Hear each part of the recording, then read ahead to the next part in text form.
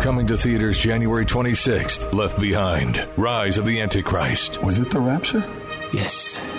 I saw it happen. After millions of people vanish and the world falls into chaos, a charismatic leader rises to become head of the United Nations. How do we know who we can trust? Trust God. Starring Kevin Sorbo, Neil McDonough, and Corbin Burnson. Left Behind, Rise of the Antichrist. This film is not rated but suitable for ages 13 and up in theaters for 4 days only beginning January 26th. Go to leftbehindmovie.com. If it's happening in New York or across the globe, learn why it matters first on Kevin McCullough Radio.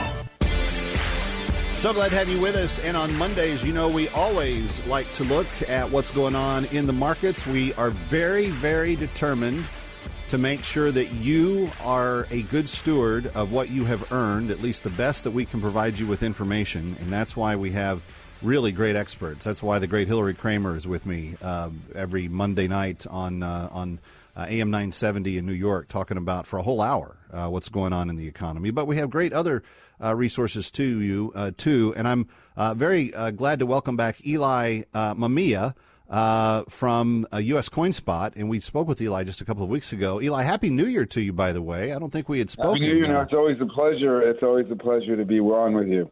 Yeah. Well, 2023 is going to be interesting, and the markets are still having, upset stomach, it looks like. They're bouncing around all over the place. They need some Pepto-Bismol. I can't tell from interest rates if real estate is in a boom or a bust. I think I saw today it's 6.5% is the raw rate. Where are we at, and is this a season in which metals are going to be, particularly precious metals, are going to be in greater demand? Tell me what your thoughts are. Okay, my thought is, in general, yes, the metals will be in greater demand. It's very difficult to predict the up and down of any market, the stock market, metals, you name it. It's very difficult. Any commodity is very difficult to do that. So the wise decisions would be the ones who go and average cost and do, let's say, a certain amount of, like if you have a $5,000 budget per month, for example, and you just do that exact amount every month, and you just buy the same amount, and this way your cost averaging will work out no matter what happens. And if there's an uptrend, you're going to get the benefit. If there's a downtrend, you're not going to lose as much. And that's the smart way to do it. You just commit to a certain amount every month or every 2 months or every whatever you want, and just stick to it. That's the only answer that I can give on that. In general, as far as the metals being more valuable, yeah, it's very simple. If you're going to the grocery store every week and your eggs are costing $3.99, then $4.99, then $5.99, now I think it's $6.99, you know there's something else that has to be out there that's going to be more reliable than the paper dollar. The paper dollar right now has no gold behind it, has no any asset behind it. It's just a promise of the U.S. government. And, right now the world is looking at the U.S. government and not so satisfied with it. So the value of such a promise is only what people are going to, expect to get out of it. So the U.S. currency is now a fiat currency, which means there's no value behind it. And cryptocurrency is even worse. Has less behind that. So people are going to look into the metals as a more stable investment. Eli, talk to me about how people get started. If they have only had a 401k or through their work, or if they've only done a handful of things and that's all they're familiar with, they may be a little bit scared of understanding how to start out investing in precious metals and where to turn to. Well, that's a very good question. Well, there's a couple of things I wanted to go back a little bit and mention that you said you had about a third of your assets invested in precious metals. Now, in believe it or not, there is a discussion in the traditional books of the Bible saying how should a person carry forward his investments. And it says 1/3 in land, 1/3 in cash or equivalents, and 1/3 in everything else. So you're just following it because right now I would not trust the cash and equivalents, but using the gold and silver as cash, because that's the real cash and the other cash is worthless, because the money in those days, that cash was real silver and real gold, not like today.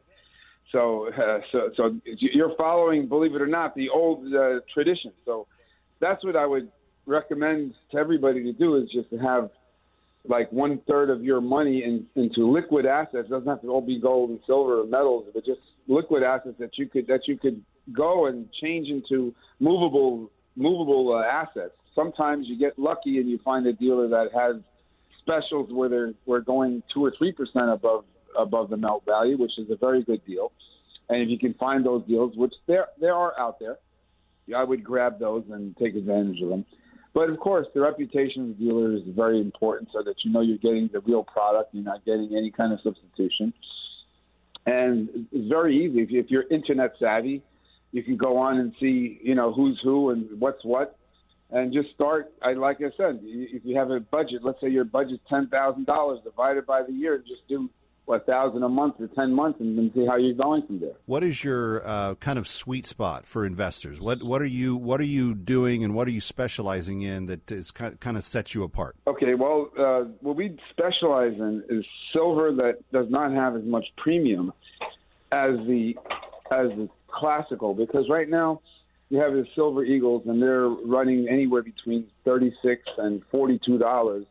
And the silver behind them is around 25. So that's a very high premium. So I would not suggest somebody go crazy and do a lot of Silver Eagles. It's good because it has premium when you sell it, but doesn't have as much as when you buy it. So if you're paying a $17 premium, you can only expect to get back an $8 premium. So you're out of the money about $8 on the Silver Eagles if you want to turn that around quickly. So I would say go to old U.S. silver coins, the ones that were minted before 1965, and you can buy them at melt plus a few dollars an ounce. So your risk per ounce is maybe $2 or $3 tops, and at worst you're going to get melt value for them. So right now we're selling those at about $250 above melt value, which if you buy let's say 100 ounces worth of silver, you're going to pay for 102.5 ounces, and that's your risk, 2.5 ounces, plus whatever market risk in the silver book. So, but that's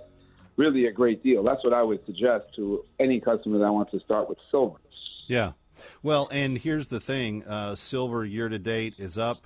Gold year-to-date is up. And this is for people that were listening to me 2 years ago when I was telling you need to be investing. You're seeing the fruit of that now, even as the stock market is having its own troubles. But if you want more information, call Eli and his team, 888-526-4677. 888-526-4677. You can also do it by the words 888-5-COINSPOT. The last few letters will drop off. 888-5-COINSPOT. Or you can go to uscoinspot.com, uscoinspot.com for their website. And you can see the exact silver coins that he was just talking about there. Eli, always great to talk to you. Happy New Year. Thank you for helping us today. Thank you for your help, and have a wonderful new year. And I wish you only good things and very, very successful investments and successful family life as well. That's what we want for everybody listening. That is really the heart behind why we do this. All right, Kevin McCullough coming right back. Don't go away.